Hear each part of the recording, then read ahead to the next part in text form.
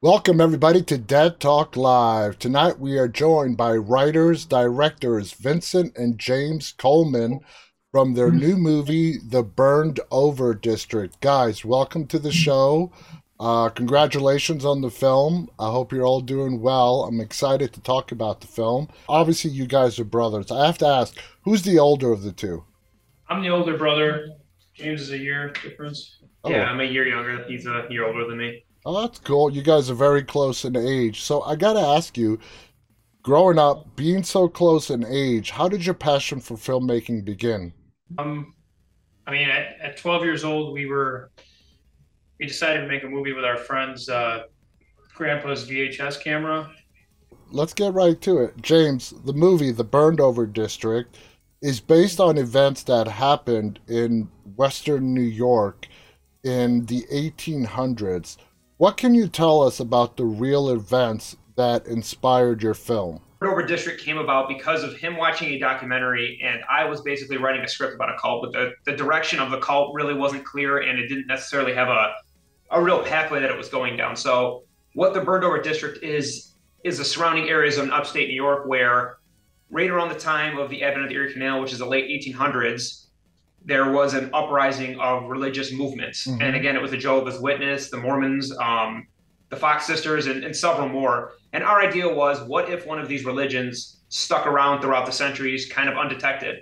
And if you've ever been to upstate New York, there's a lot of towns and a lot of exits you can get off when you're on the throughway and the highway where you enter a town that kind of seems forgotten, almost like a memory. Yeah. And you start to ask, how do people make any money here? What do people do here? And there's usually a church and a couple of houses scattered around.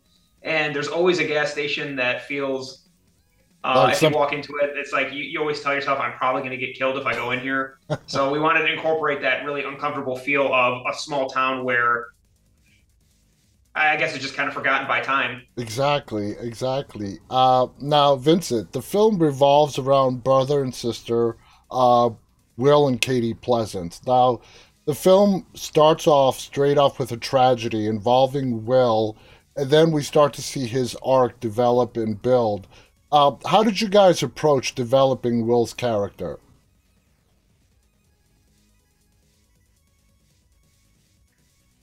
That was for Vincent. He said, How do we approach developing our own character? I'm sorry, we're gonna have to repeat the question. That's Yeah, fine. can you give us one sec to kind of figure out this technical thing? This is a little bit of a pain here because of the live feed. Well, let me see if I can. Let's do this. Hold on. Maybe I can help on my end here. Let me see. Does that make it better for you guys? Is that a little better? Yeah. A little bit, yeah. Okay. All right. So, Vincent, when it came time to create Will's character, how did you guys approach it? What were some of your influences behind his character? Well, we put a lot of ourselves into the characters. Honestly, a lot of things. I think a lot of writers do that where they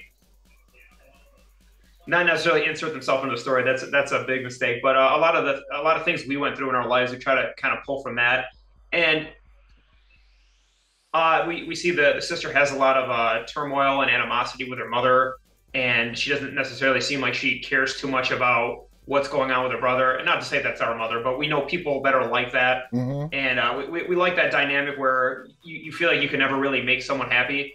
And that was actually the thought behind Katie's character is that Katie, no matter what she could do, was never good enough for anybody, even though she was so kind and giving and trying to be there for her brother and even trying to navigate, doing that with her mother around, who just seems to be miserable and can never please her. And we wanted to have that, although it's not said, there's an implication that the parents are divorced and they never got along anyways, and it kind of Yeah. falls onto the children. And that's why our main character, Will, has moved away. He doesn't want to be around them. You don't really see him interact much with his mother at all because, yeah, I guess it's just Well, really not what he wants to do. It's just something he's trying to get away from. and my impression of the mother is she's a very mean woman. I mean, not the warmest of mothers out there. She's kind of cold-hearted in how she regards other people, and I think that plays big in how Will's character and Katie's develop because it gave me a background into how these two people became the way they were. Now, Vincent, this film has quite a few different elements: Native American lore, paranormal phenomenon. How did you guys try to balance all these different elements into the film? To actually answer your first question, Katie and Will's relationship is so close because when you grow up in a situation like that where your parents aren't necessarily emotionally there for you and kind of nasty, and you're always kind of looking for that validation, that you end up getting very close with your siblings. And that's really what we wanted the film to be about, is the relationship between the brother and sister. But to go off what you're saying with the elements, that's one thing we talked about. Is we originally approached it with, we want to do one of those films that's kind of a slow burn, kind of like a contemporary ghost story in the beginning, a horror story where, you know, you're discovering some weird things, and is it what we think it is? Is it ghosts? Is it demonic? Is it just crazy people? But the thought always was we wanted to turn up the craziness to 100, and there was going to be that shift no matter what in the middle of the film, where it goes from the lighting is very calm and normal and just a regular life type thing, and then as things get crazy, you know, you get into that neon kind of insanity where the lighting is crazy, and then all the things you're seeing are crazy, and it's like almost like it's basically a dream turned into a nightmare, like a cosmic dream. Yeah. Like we took a lot of inspiration from like Mandy, Color Out of Space, but the original opening, like the first, I'd say 30 to 40 minutes are very much like an A24 film, where it's very, you know, things are happening, but it's at a very slow pace where you're really getting to know the characters and seeing these things happen to them before things turn up to 100. Yeah, yeah. Now, in the film, very prominent on Will's property is this big hole in the ground, okay? Now, that can be seen representing the paranormal aspect. The lore behind it is Native American. For you guys writing that into the script, what is that big hole in the back of Will's property? What does that mean, and how does it ultimately affect the outcome of how this story, where this story is being taken? So ultimately, the hole is supposed to represent. It's supposed to represent. I don't know how to explain this the best way, but the hole is basically a man-made creation of evil, and what that is when the character says to him, "It'll make you see things that aren't real," and that they used to discard the evil that lived amongst them. What we kind of interpreted as the burned over district, when hearing the actual history of it, is all these religious movements popping up. Back in the creation even of Christianity, Judaism, there was always these prophets that claimed they were hearing the voice of God or being sent messages from God. So our thought was, whatever this hole is, whether they really are hearing it or not, that something is telling them to do something. And that's kind of what we thought is happening around the area of upstate New York. So what was coming from this pit was voices and demands and people telling them that we want rituals, we want baptisms, and other places, maybe the natives before them, they knew what it was more so than the settlers did. So what they heard was, this is where to put the evil, send them, cast them down, cast them into this hell. So all of these evil dead people that had been thrown down there created an evil that fed into this cosmic force. And there was a lot of Mayan influences in that as well, like the rituals that you see. And there's a particular scene where a ceremony is being held by the cult. Let's call them a cult for now. And we see the women faint to the ground, but the men are kept standing. What is the significance of that? Why do the women fall and the men remain standing? To be honest, that was kind of there's an answer to that. Do you know it? Yeah, go ahead. You wrote that part. So really what it is these messages, these voices, this calling that they're getting, it's very orgasmic for the women, because women are the ones who bear the children, and that's what the cult is continuing to try to keep their beliefs alive, and obviously as time goes on that dwindles and people aren't necessarily into it. So when you have these kids you can indoctrinate at such a young age, and these women now are actually hearing that. As you see later on, Fred's daughter says, "I'm sorry, you're as blind as the rest of them," because it is a calling that only they're able to see at these exact moments throughout these rituals that most people can't. So when Katie and Will are actually being called to it, it's special. They're basically what these prophets are. They're the ones that don't need the ritual. They don't need to be brought in. They're actually already hearing it. They're already open to it spiritually to be a part of whatever this is. Okay. Now, Vincent, this cult has existed for hundreds of years. Are we supposed to take like the leader of this cult? Is he a madman, or does he have a real connection to the other side, some kind of cosmic connection, or is he just like real life cult leaders that we see today that are power hungry and they're just crazy? We wanted the audience to feel like he was crazy in the beginning, but then we decided early in the movie to see that he actually wasn't when you saw that beam scene with the hole, because we wanted you to feel the lead character's reaction to seeing something, that they couldn't explain. So they, in the back of their heads, it's like they know something's going on, but they still are trying to save each other and figure it out. If that makes sense. Yeah, yeah. James, there's another scene when Will is captured and he's being drugged towards that pit. He's sort of splayed out in this biblical crucifixion style. I'm assuming that was done deliberately. Am I correct? Yeah, actually, the whole character breakdown, we kind of wanted to have a Christ figure and then kind of an antichrist. So Daniel Danson and Will, and you have Daniel Danson with the darker facial hair, the longer hair, but they look similar but contrasting. And yes, I mean, there's a lot of Christ-like references when you pay attention to it. He's splayed out, the white shirt, the hair's down, the beard. He's stabbed in the abdomen, tossed into the hole, and then there's a rebirth where he comes back, and it's like, that, how Christ returned eventually. Yeah, I totally get it. Now, there's a moment where the mother goes into a room and she is followed by a hooded figure very quickly. It reminded me of The Exorcist 3 in that very, very scary moment. Who came up out of you two with that idea to sort of pay tribute to The Exorcist 3? I'll have to take credit on that one, even though we really do think of all the ideas together. That was a really cool scene to me, because you weren't expecting that long take that went on forever to someone to come out with, I forgot, was it like hedge clippers or something? Shears or whatever you call them. But that scene always stuck with me since I was like 7 years old. It has stuck with a lot of people, Yeah, that was definitely a moment.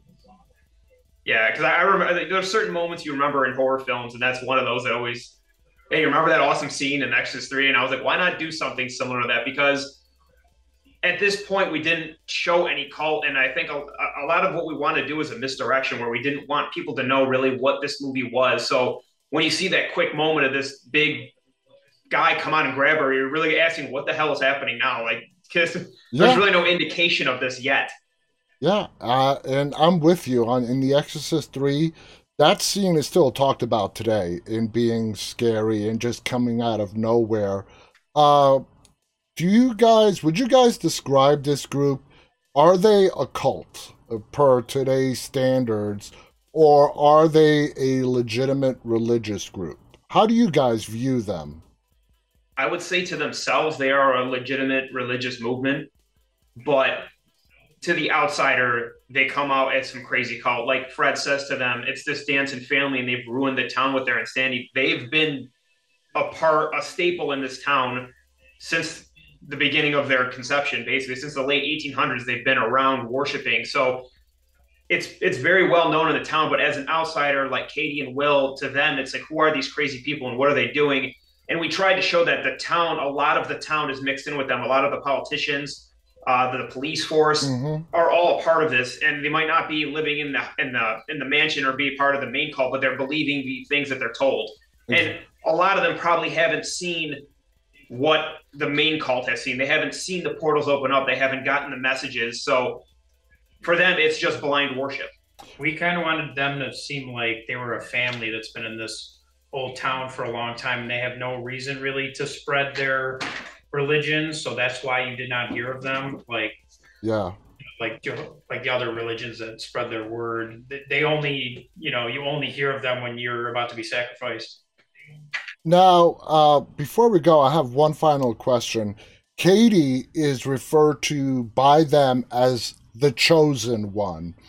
Uh, the way the movie plays out, it's sort of left up to the viewer to sort of kind of figure out why they think she is the chosen one. I want to hear your guys' opinion. You wrote the characters. Why do they think Katie is the chosen one? So to play off more of is Daniel crazy? So they believe very much in destiny. As he says to Will, I've seen you before, and this has always been your fate. So when Katie stumbles upon them at the gas station and he meets her, he sees a new woman in town. He sees a new person that he believes his gods have brought to him. And then when they're performing that ritual, something called to her and brought them out to her. Mm-hmm. For him to see that, they think, okay, they chose you. And in this void of existence, they gave you this gift of sight. You can see it. You can hear it. You saw what happened. And in his arrogance, when they go to capture her, to bring her in, they take her brother and he says to him, what are the voices? What's down there? And in his arrogance, he doesn't realize that Will is the one that heard this too. So they are actually the chosen ones together. It's supposed to be them two who rule together. Yeah. And in his arrogance, he stabs him, casts him into this hole. And the beings that he says they look at us as playthings, they spit him back out without his knowledge that it's now a part of him. So when he comes back out, the whole destiny, his fate was to eradicate the cult and become their leader, ultimately. And then he offers. So when he keeps saying you're no longer tethered to your earthly attachments, so him still being alive keeps Katie from being able to fully rule until he becomes that being at the end when. Yeah. Basically, Daniel Danson, like, he pissed off the gods and, decided he wanted to be the one man with all these women surrounding him, but that's not what they wanted, and he got what he deserved. Exactly. Yeah. So instead of the cult worshiping their I don't want to say it's a god, it's a cosmic force. Yeah, it's like a deity. Instead of worshiping them, he wanted them to worship him. Mm-hmm. So when God was presented to him, he broke to his knees screaming, God, please, like from life to death, screaming to God. And then his God is actually comforting him. But if you pay attention, Will spits up blood right before he gouges eyes. It's Will. Oh, what's left of Will doing that? Yeah. What's left of his soul is still allowing him to have some control. We wanted to make it seem like Will had a choice there. He could have, had Daniel Danson still in that group, but he decided he was through with him after all that he put him through. So exactly, and it's the ultimate story. The fall of man is pride. Guys, I want to thank you so much again. The movie is called The Burned Over District. We don't have a premiere date yet for the public, but it should be coming out soon. Written and directed by our guests, Vincent and James Coleman. When it does come out, check it out. This film is very interesting. It's bloody. We didn't get to talk about the amount of gore and blood, but it's a great story. Lots of action, lots of blood. So congratulations to both of you guys on the film. I want to thank our audience, those of you who are tuning in live, and those of you who'll be watching later on. On behalf of our guests, Vincent and James Coleman, and myself, stay safe, stay walking. Good night, everybody. All right. Thank you so much for having us. Absolutely. Yes, thank you. It's been great.